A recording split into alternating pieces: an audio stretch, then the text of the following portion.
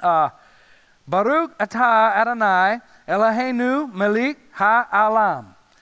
No, that's not an unknown tongue, and no, I'm not ISIS. I know some of you are like, I knew his beard was getting longer. What's he doing up there? No, this is the opening phrase of the Hebrew Passover Seder. And the phrase means, blessed are you, Lord our God, King of the universe. The Passover, and that's what we're looking at in the scriptures in Exodus 12 today. The Passover is God pulling his people, beginning to do the final plague on Egypt to bring his people, the Israelites, out of Egypt. They had been enslaved for 400 years, and God is about to bring them out. Now, this Passover celebration is something that has been celebrated among the Jewish people for 3,700 years. And this is the phrase that they continue with, to start it with, even up to today for Jewish people today. And so we're going to look at the first 13 verses of this thing, and specifically the first 13 verses are the introduction to. It's like God is telling them what to do, how to prepare for the Passover. Next week we're going to talk about them observing the Passover in verses 14 through 28, and so that's kind of where we're heading the next couple weeks. But we're really examining the Passover here, and Exodus 12 is one of the most well-known chapters in all the Scripture because of the Passover. The Passover plays a huge, significant role to the Old Testament in the celebration of the Passover and what it meant for God's people, but also what it means in Christ on the cross. It is the ultimate foreshadowing, the ultimate pointing to the redemption of Jesus, the gospel, and what he has accomplished on the cross. And it's not arbitrary, it's not accidental. Everything God does in the Passover is showing us even years and decades, centuries past, of how he was going to redeem his people all along. It was the precursor to his great redemption plan of us out of our sin. And so we're going to see that throughout this thing. We're going to see how Jesus frees us from our slavery of sin to walk with him in life and peace and righteousness and all those kinds of things. And we're going to see why this passage is so important. Moses, the first 9 plagues, he kind of rolls on through, right? He hits them and flying. He's at a fast pace rolling through them. He's like, okay, then there were frogs, and then there was hail, and then there was all this, and then there was this, and then he gets to the 10th plague, and he kind of slows it on down. I remember when I graduated high school, my grandmother, her graduation present to me was to do this 2-week whirlwind of the nation. So we're going to all these different places. We're going to, San Francisco, LA, Vegas, which at 18, what are you doing? You play the arcade, right? That's lame. So we're going through it, and then we get to the Grand Canyon, and we just kind of stop because it's not like all the other places we've been. It really, we stopped, we stayed the night, we soaked it in, we watched the sun set, we watched the sun rise. We really took in the majesty that was the Grand Canyon.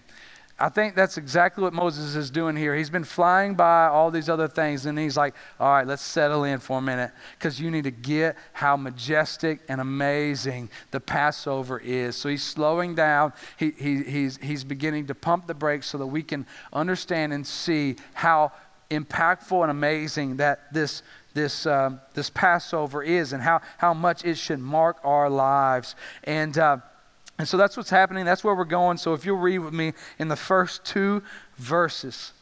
It says, the Lord said to Moses and Aaron in the land of Egypt, this month shall be for you the beginning of months. It shall be the first month of the year for you. Now, let me stop there for a minute. So God is saying that the Passover, the Exodus is so important, and it's how you'll mark the first days of your year. It's going to mark their new calendar from now on. It's going to be their new year. So the Passover will determine when their year begins. It's going to be the start, the beginning of the new year for the rest of the days, so that they will always be reminded of all that God had done in the Passover, in the Exodus. Now, if you know our new year, if you're like me, you get to the new year and you make New Year's resolutions. Some of you have just given up on resolutions, and I applaud you. So I just can't do that. I still make them just so I can break them. I don't know why. It's like, all right, I'm really going to get that 10 pounds off this year, right? And so we'll maybe next year. But anyway, you get to the new year, and it's real nostalgia for you. You're reflecting on the last year. You're hopeful for the year to come. And this is exactly what happens with the Jews and the Israelites. When they come to the Passover, they come to celebrate Passover. It's very, even to today, it's very special to remember what God had done. It's very special to remember and think about what God is going to do. So God set in motion this importance of the calendar for them. Now, the month is around end of March, beginning of April. Now, the Israelites didn't initially name their months. That was named for them when they went into Babylonian captivity. So the month in which they called Nisan, not the plant here, it's got one S as opposed to two. And so it was named Nisan when they were in Babylon captivity. And it's March, April, around that time. Now, Easter and Passover celebrate at the same time, and it's based on the lunar calendar.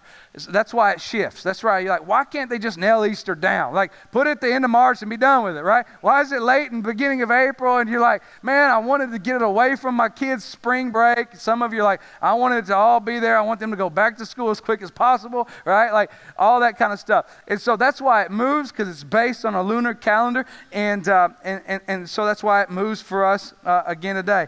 Now, I think it's important to realize here. So he's marked the calendar. He's set the date. They will always remember it as long as they go. But here's the thing about the Israelites. They didn't have a 5-day-a-week, 40-hour-a-week work week.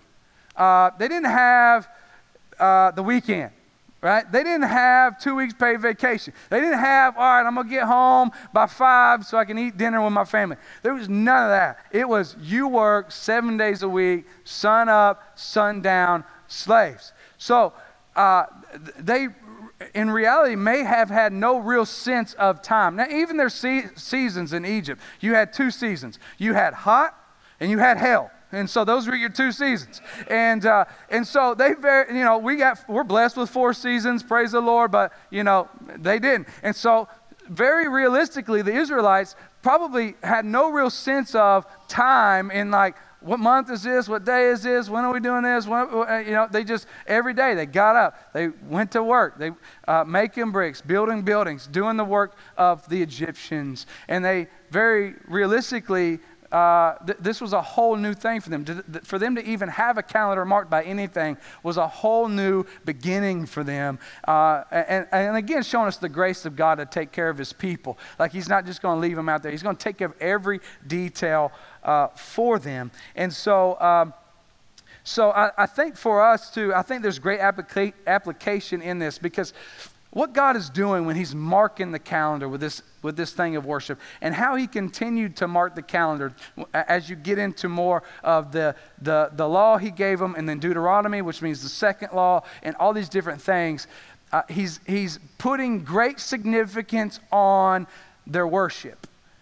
He's putting great significance on their worship, and even the calendar lends itself to how they should worship, and in what manner they should worship, and on what days they should worship. Now, this is significant, I think, for us, and great application for us too, because God has done the same thing for us. Now, we have, the Jews celebrate the Sabbath on the Saturday. We celebrate on Sunday, because that's when Christ rose from the grave, is on Sunday. That's why it's shifted to the Sunday. But Sunday is the beginning of the week for us. It is how God has designed our week to go, so that we would begin the week worshiping the Lord, praising him. He has sovereignly worked it out so that this could be the start of how our week is founded on. And it should be a seriousness. There should be a seriousness to us in our worship. There should be a level of commitment from us in our worship, and all those types of things. And so that this time, this gathering time, 10:30 slot that we're in right now would be a piece of value to us, but not just so we can come sit in a seat, but we have to actually engage in worship of God, and that the day lends itself to worship of God. Even if that's eating with your family, you eat in the worship of God. If that's taking a nap, you nap for Jesus. You know, all the day lends itself to, I got a couple amens, and amen, that's what I'm talking about. Whatever you do lends itself to this worship of Christ, but specifically that a congregational worship, and we're going to see this in a minute, would be held in high esteem, that we would commit to. It's not a convenience thing, it's a commitment thing, it's a family thing, it's a congregational thing, and we're going to see some of that in a minute, that the Lord really is asking them and commanding them to take their worship seriously. Okay, so let's read on, 3 through 11. Tell all the congregation of Israel that on the 10th day of the month, every man shall take a lamb according to their father's houses, a lamb for a household. And if the household is too small for a lamb, then he and his nearest neighbor shall take according to the number of the persons. According to what each can eat, you shall make your count for the lamb. Your lamb shall be without blemish, a male, a year old. You may take it from the sheep or from the goats, and you shall keep it until the 14th day of this month, when the whole assembly of the congregation of Israel shall kill their lambs at twilight. Then they shall take some of the blood and put it on the 2 doorposts and the lintel of the houses in which they eat it. They shall eat the flesh that night, roasted on the fire, with unleavened bread and bitter herbs they shall eat it. Do not eat any of it raw or boiled in water, but roasted, its head and its legs and its inner part. And you shall let none of it remain until the morning. Anything that remains until the morning you shall burn. In this manner you shall eat it, with your belt fastened and your sandals on your feet and your staff in your hand, and you shall eat it in haste. It's the Lord's Passover. Okay, so God has given very specific instructions and preparation for the celebration of Passover. Moses says to tell all the congregation. Now, this word congregation is the first time it's used in Exodus, and specifically it means community or gathering.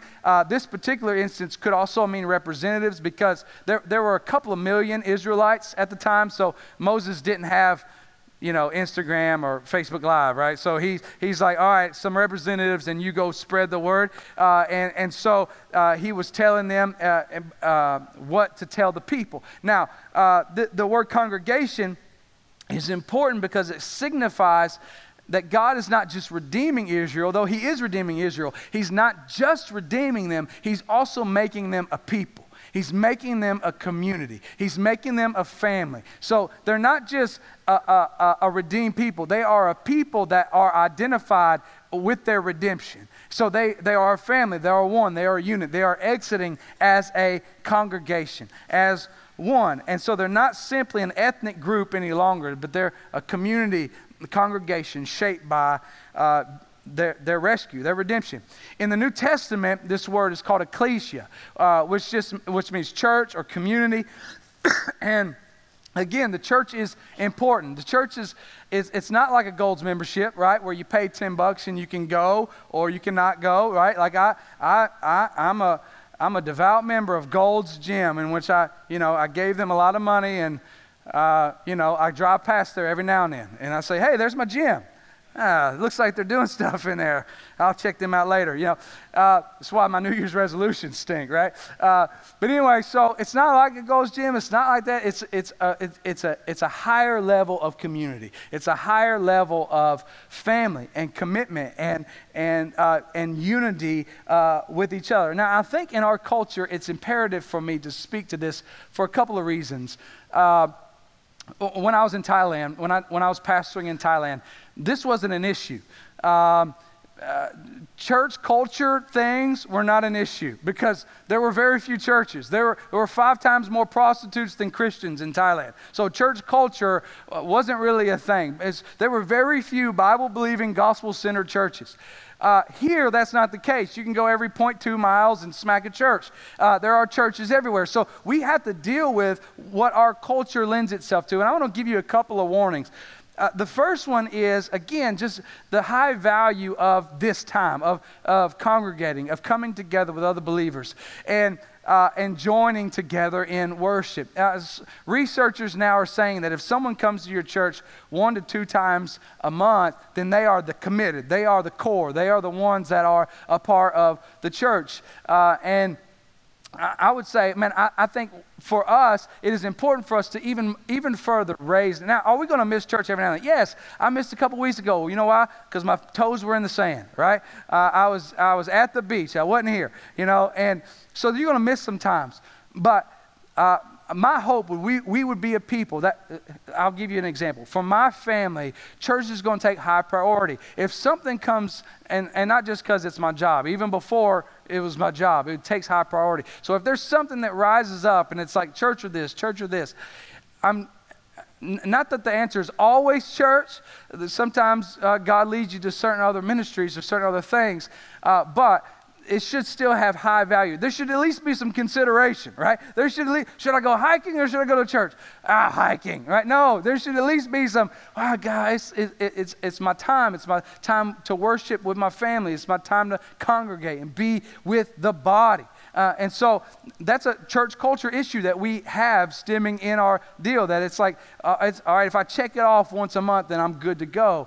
No, this is a part of a community that you are a part of, that you are dearly missed when you're not in it, and so fight to be in it. Another warning for us, and especially for millennials, not just for millennials, but I can kind of say, I can play both cards. I was born in 82, so I think the cutoff is like 80, and so I can be like, yeah, I'm in, when it's convenient, I'm in the millennial crowd. When it's not, I'm like, them jokers, what's wrong with them, right? They don't work or nothing, freeloaders. I can play both sides, but I know how I grew up, and I know kind of my tendencies, so I can speak to some of that. But it's sexy for us to be involved in multiple churches, even. That we won't commit to one. We're going to go to this worship because it's better than that worship, and we're going to go hear this preacher because he's better than that preacher, and we're going to go to this Bible study because we really need to be a part of this group, and we're going to go do this with this body. And so I don't have one church. I've got 4 churches. Look at me. Isn't that awesome? No, it's not awesome. It's unhealthy. It's unhealthy because I'm going to tell you some reasons it's unhealthy. One, when you were dating, did you ever try to date 2 girls? That didn't go so well if you did, right? It doesn't go well, right? There's different commitments, and I was supposed to be there, and I can't keep up, right? Listen, when you're part of a commitment, when you're part of a family, you dive all in, right? And spiritually speaking, biblically speaking, God has assigned the local bodies to watch over your souls. So who then watches over your soul? Who then is accountable for you and shepherding you? 4 churches? Do you have one? And so you can see the danger in that. And then it's just, us millennials, we make fun of consumeristic Christians when we do it all ourselves. When we buy into it really ourselves, because we're like, okay, this one meets my need, and this one meets my need, and this one here meets my need. And if that stops meeting my need, then I'm going to come over here to here, because then maybe my need will get met there. And if they kind of like get mad at me for this, then I'm going to go over here. Even now, some of you are thinking, fine, I'm never coming back here again. I'm going to go where they never talk to me like this. Like all these different things, right? And so it's a very unhealthy thing. Scripturally, we're to be a family in community together, bought in together as one congregation. And then thirdly, I think it's obvious in our culture that anytime someone gets their feathers ruffled, they just bounce 0.2 miles down to another church. Like, that is biblically the wrong way to handle conflict. And if you're on your 4th church, the problem might not be the church. The problem might be you. Right? So if there is conflict, please deal with the conflict, whether it's with me or with them. Listen, I promise you I'm going to say things that make you angry. I say stuff that makes my wife angry, right? If I can't make her happy all the time, I'm not going to make you happy all the time, right? So there's going to be things I'm saying, that dude, he's a dummy. I can't believe he said that. That's fine. Come tell me that. I'm a big boy, right? I can handle it, right? But here's the deal. In our culture, in our church culture, the easy thing for us is like, well, I didn't like how their kids program. I didn't like their preschoolers on those mats. It wasn't comfortable sitting in these plastic seats. We're just going to go somewhere else. And really, I'm saying to you, die to yourself, be a part of a family, a community, a congregation, and give yourself to that family. Give yourself to them. That's what church is. That's how God has instituted it. It's not consumeristic. It's not selfish. It's just, I'm dying to myself. I'm going to be a part of this body. All right, let me get off that soapbox. I got to move on. All right, so I'm going to spend the rest of my time pointing to this passage, specifically how it points to the rules for Passover, and then pointing to the gospel and to Christ. Now, my bottom line for today is simply good news, which is the term, what gospel means is good news. And we're going to see the gospel throughout this whole Passover instance. And I'm going to roll through some of the facts, and then we're going to get through some scripture, and I'm going to wrap it all up for you. So first, on the 10th day of the month, they were to take one lamb for each family. Now, this word lamb could mean sheep or goat. It's kind of fascinating because in Israel, a lot of times they couldn't differentiate between the sheep and the goat. They look very similar. The only way you could tell is the way their tail, if one of them the tail went up, one of them the tail went down. So yeah, a whole other application for that, but we'll just move on. But it was to be a family meal, a family celebration, and I think it's important that, yes, worship is congregational, but it's not just congregational. It's also familial. It's also in your family. So at this point, they had no established priests, no established pastors. The dad was the spiritual leader of the homes. That is still true today. The father of the family is still the primary discipler of his family, the primary spiritual lead of his family. So fathers, you have to continue to take on that responsibility to lead your family spiritually. And listen, I'm not just stabbing you. If you need help with that, please contact me. I want to help you be better spiritual leaders of your families. I want to help you do that. And so please reach out to me, and we'll walk through that together. I'm not perfect at it by any means. Like the other night, I got so frustrated with my kids. I'm trying to read them this Bible story, and they're not listening. I'm like, fine, I ain't reading the Bible to you ever again, right? And then I'm like, I can't do that. All right. So I'm not perfect either, but we'll work through it together. All right. I'll tell you all the ways I've messed up, and you can, learn from those too. All right. So also important to note here, if the family was too small to consume one lamb, they invited a neighbor. Worship is also inclusion of the folks around us that God has given us around us, whether it be your neighbor or your extended family or your workmates or whatever, that our worship is to be hey, come on in and worship.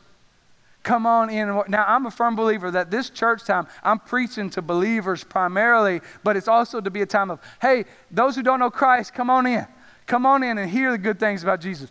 Come on in and hear the good things about Christ and the gospel. And so you can see that going on here. And then they were told to get a year-old lamb without blemish on the 10th and keep it to the 14th, which was presumably the lunar calendar. And they were to slaughter the lamb at twilight or sunset, take the blood and put it on the door frames and eat the flesh that night. Then they were to roast it. Now, they're not supposed to eat it raw or boil it. Praise the Lord, the invention of barbecue. This is great. He's a good God. He's a good God. And so he tells them to eat it all. They've got to eat it all. And then they're to eat bread that hadn't had time to rise, to signify them having to go quickly. And then some herbs, some bitter herbs, which were to represent the tears, the bitter tears that the Israelites had been crying out to God for over 400 years. And many, many things I read this week link this. And when Jesus is on the cross and they give him the wine mixed with gall, the bitter gall, that this was a signification of this part of the Passover, which I thought was kind of cool. And then they were to take all the leftovers and burn them on the fire. I think the only thing significant about this is that they were prone to worship idols, and so there would be no option to take some leftover lamb and be like, yeah, look how special this leftover lamb is, or whatever. No, they had to get rid of all of it, just because their hearts were prone to worship crazy false idols, and then they were to eat in haste. There's to gird up their loins, put their sandals on, and get up out of there. Now they'd use this phrase, gird up your loins, a lot of times because these men would have the long robes, right? Have you ever seen a man run in robe? It ain't pretty, right?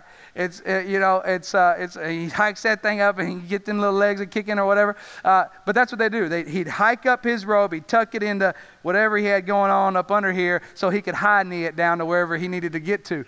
And so you gird up your loins so you'd get after it, right? So you wouldn't trip over your robe. And that's what God is saying here. Get ready to go. Be ready. We're about to move, and we're going to move very quickly, and you need to have your shoes on and be ready to go. Now this, again, God's first institution of fast food. Mickey D, here we go. Hey, go. All right. So eat and run. That's just silly. Let's go. let's finish out these last two verses, 12 and 13. For I will pass through the land of Egypt that night, and I will strike all the firstborn in the land of Egypt, both man and beast. And on all the gods of Egypt I will execute judgments. I am the Lord. The blood shall be a sign for you on the houses where you are. And when I see the blood, I will pass over you, and no plague will befall you to destroy you when I strike the land of Egypt. Okay. So God assured Israel that he's going to judge both Egypt and their gods, passing through Egypt, killing all the firstborn, man and animals that did not have the covering of blood on their doorposts. And when the firstborns died in Egypt, there was a crying out. The Egyptians cried out to their false gods who could not hear them and did not hear them. And as we've said all along, these plagues have been a demonstration of who God is, his judgment, and his power. And so every one of these plagues has been God saying over Egypt, your false God is nothing. You worship the river, I can turn the river into blood. You worship the frogs, okay, I can call billions of frogs to swarm this nation. Everything you are worshiping, I created. I have no rivals. I'm the only one true God, and I'm continuing to show that to you. And so, again, here he goes, saying over Egypt, I have tapped out all your gods. They are nothing to me. And they cry out in great despair to these false gods who cannot hear them, who do not hear them. They have no capacity to hear them crying out to them. They were nothing. And then in verse 13, he says, the blood is a sign of his judgment passing over them. Now, they didn't earn this. They didn't deserve for the judgment of God to pass over. This is the grace of God. If you remember, like the Israelites, like when Moses came with the first plague, he starts in on them, and then the Egyptians put more work on the Israelites, and they start to grumble. Moses, why did you come here? Why did you bring this here? It's so ridiculous. We got to work this hard, right? And then if you remember, fast forward a little bit, when they're freed and they're in the wilderness, they're in the desert, and they're starting to get hungry, right? And they say, Moses, we're starving out here. Why did you bring us out here to die? We wish we were still slaves, because then at least then we had food to eat. And again, when they got thirsty, Moses, why did you bring us out here and we have nothing to drink? We're going to die. We wish we were slaves again. And then God graciously, time after time, takes care of his people, continuously takes care of his people. But we can see through all this that the Israelites did not earn salvation. They did not deserve salvation. It was simply the grace and the mercy of God. It was simply God's promise to a people that he was fulfilling his promise to. God had grace on them. He had mercy on them. Now, the blood was a sign testifying that life comes from death. And it comes through death. Now, there are two words I want to teach you. The first one, the blood to signify that their guilt was taken away, was paid for. That's a word called expiation. So all throughout, if you continue on through the scriptures, they would take 2 sheep or goats. On one, they would put all the sins upon, and they would sacrifice that sheep or goat as a sign that he has expiated their sins. He has taken their sins, the nation's sins, upon that sacrifice. They would have another goat that they would put on them the wrath that they deserve, and then send it out, as where we get the term scapegoat. They would send it out of the camp, send it out of the land. And so that would be the propitiation, the wrath of God resting on someone else, and they would send it out. So expiation and propitiation. Expiation is our sin being laid on another. Propitiation is the wrath of God that our sins deserve being given to someone else. Both of those things happen in Jesus on the cross. When Christ goes to the cross, remember, he was perfect, without sin. And this is why the scripture calls him pure, spotless Lamb of God. Right? So he goes to the cross, and on the cross it says in 2 Corinthians that he who knew no sin became sin for us. So all of our sin, for those who would believe in him, have faith in him, trust in him, for believers, our sins were placed upon Jesus. They were expiated to Jesus. So also, the wrath of God that we deserve, that we had built up our life, every sin that we committed, every rebellion against God, every offense against God, it just built up this wrath that he was storing up against us. And instead of pouring it out on us, what he did on the cross is he poured it out onto Jesus. So the wrath that we deserve was propitiated to Christ. This is why the believer can stand in full confidence and say, if you are saved, you are saved indeed. If you are free, you are free indeed. Romans 8:1, therefore there is now no condemnation for those who are where? In Christ Jesus. Because those who are in Christ, and by being in Christ, you believe, have faith, trust in Jesus. For those that are in Christ, their sins have been expiated, and the propitiation, the wrath that they deserve has been propitiated to Jesus. He has taken it all. And so for the believer, we stand on the ground of praise God that he has taken our sin and taken our wrath. And we see this playing out all through the Passover. It took blood in order for us to have life. So here you have the Israelites taking a spotless lamb, and they're putting that blood on their doorposts, and the wrath of God is coming, and he when he sees the blood on the doorpost, he passes over that house, meaning that wrath of God does not fall there, but on the house of the Egyptians, where there is no blood on the doorpost, the wrath of God falls, and the firstborn is killed. This is a sign to us, a foreshadowing of how salvation works, that the wrath of God is coming again, and it will come, and it will only pass over the lives that have been marked by the blood of Jesus. Those lives that have been marked, they have faith and they trust and believe in what Jesus has done on the cross. They have submitted to him as Lord of their life. They have bowed their knee to Christ. Those people that have been marked by the blood of Jesus, that final wrath of God passes over them. Why? Because of their good? No, because of the good of the blood. Because of Jesus. So when God looks at you in judgment, he's either going to see you and bring full wrath, or he's going to see you covered by the blood of Jesus and say, oh, that's perfect blood. That's the perfect blood of the Lamb. Or he passes over you, and for those who are not marked by the blood of the Lamb, they will experience the full judgment and wrath of God, just like the Egyptians. This entire story, it's not arbitrary. It's not random events.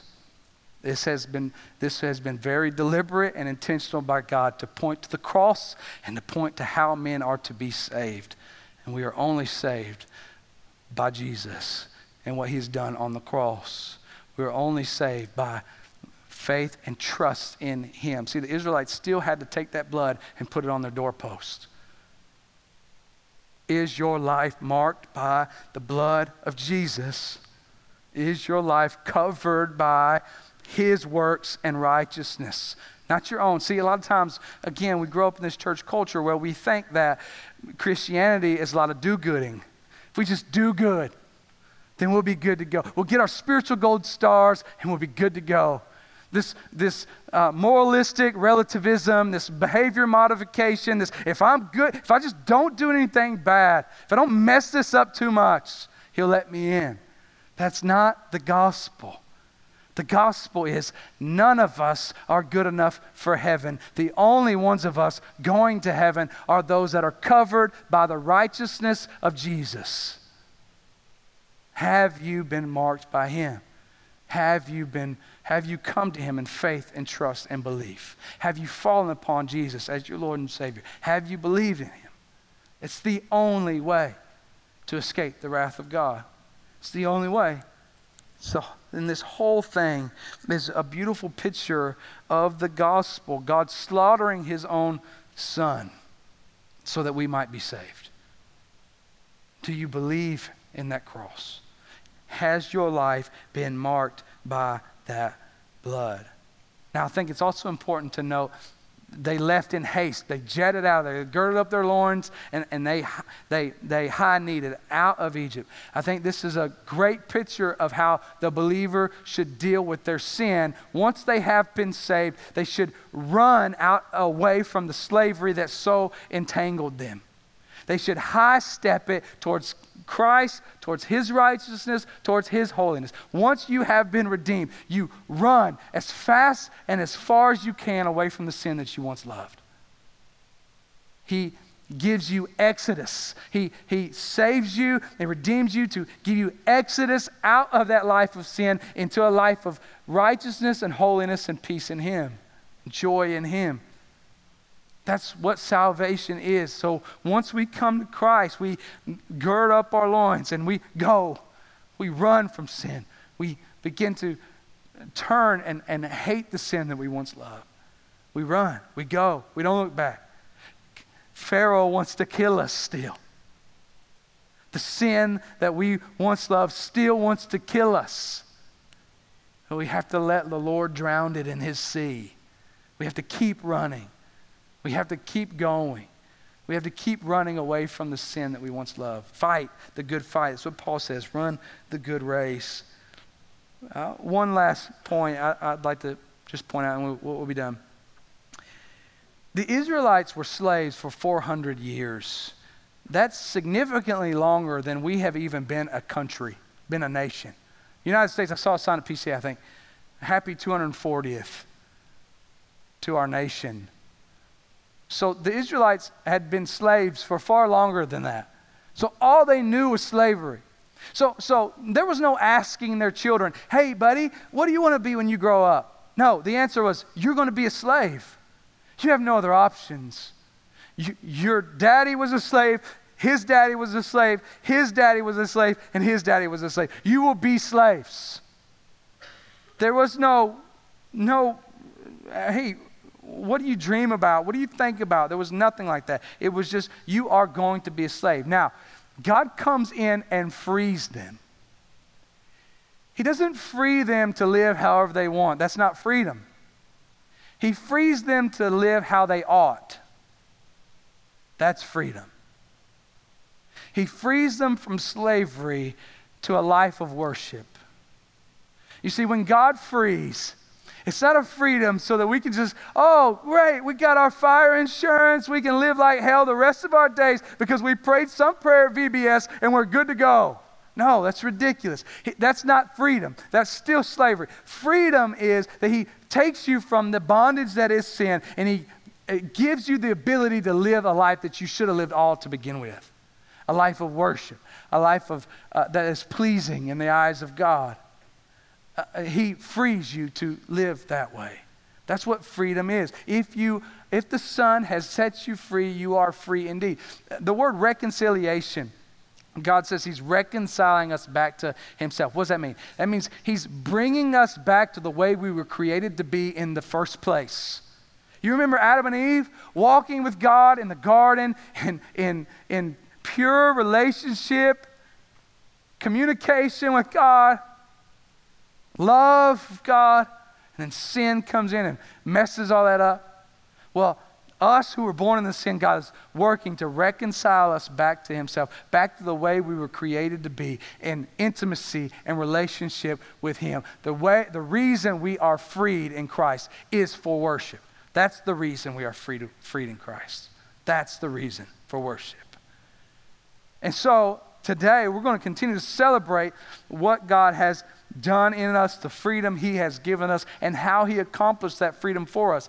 Namely, the Passover pointing to the cross. It's in the cross that we escape the wrath of God. When we say that we are saved by God, it means that we are also saved from God. Because it's God who we offended. It's God who our sins are owed judgment. And so when we are saved by God from God. We are saved by Jesus' blood from the wrath of God that we deserved. And so we're going to take communion in a moment. And as we do, we remember that the grace of God was poured out on us so that we could escape the wrath of God that our sins deserved. We deserved them. No one was immune. We deserved the wrath of God, but Jesus provided a way out from under that wrath. He provided a way to be passed over by the wrath of God and to be covered by his righteousness. Not our righteousness, his righteousness. And so we're going to celebrate that. We're going to examine our lives to see that we believe that by taking communion together. A couple things before we roll into it. We practice open communion, which means you do not have to be a believer of this church to take communion with us. We do ask that you are a believer. We believe it to be for believers. We believe it to be a testimony by believers of the grace that they have experienced from Jesus. If you're not a believer, then pass it. It won't be awkward at all. I promise. I'm glad you're here. I hope you'll continue to hear the truth of the gospel.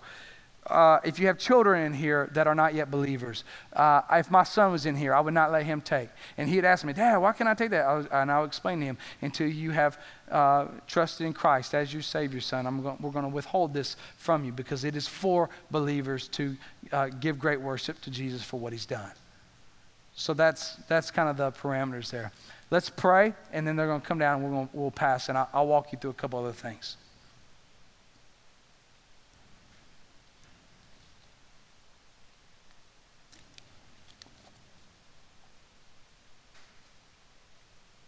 Father, thank you so much for the Passover. And the Passover lamb, that was a sign of the new covenant, that it's by your body and your blood that men are saved, by your power and your might, God. And Father, as we come together to take this Passover meal together, as you did with your disciples before you went to the cross, that we take and we remember the body that was broken for us, that we take and remember the blood that was shed for us, and that we acknowledge that it is Jesus and Jesus alone that can save us. Not our good works, not our good deeds, not our church attendance, not our character, not anything, Father, except for the blood of Jesus.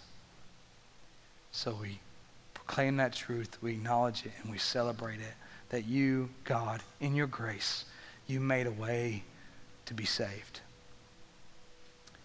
And so, Father, I pray, God, for those that are saved, that this would be a time of reflection, a time of repentance, and a time of celebration of all you've done and all you're doing. And for the non-believer, God, that you would use it in their lives as a portrayal of the gospel, that they would see that you are the only way to be saved, and they would come to that saving faith today. We love you, Jesus. In your name we pray. Amen.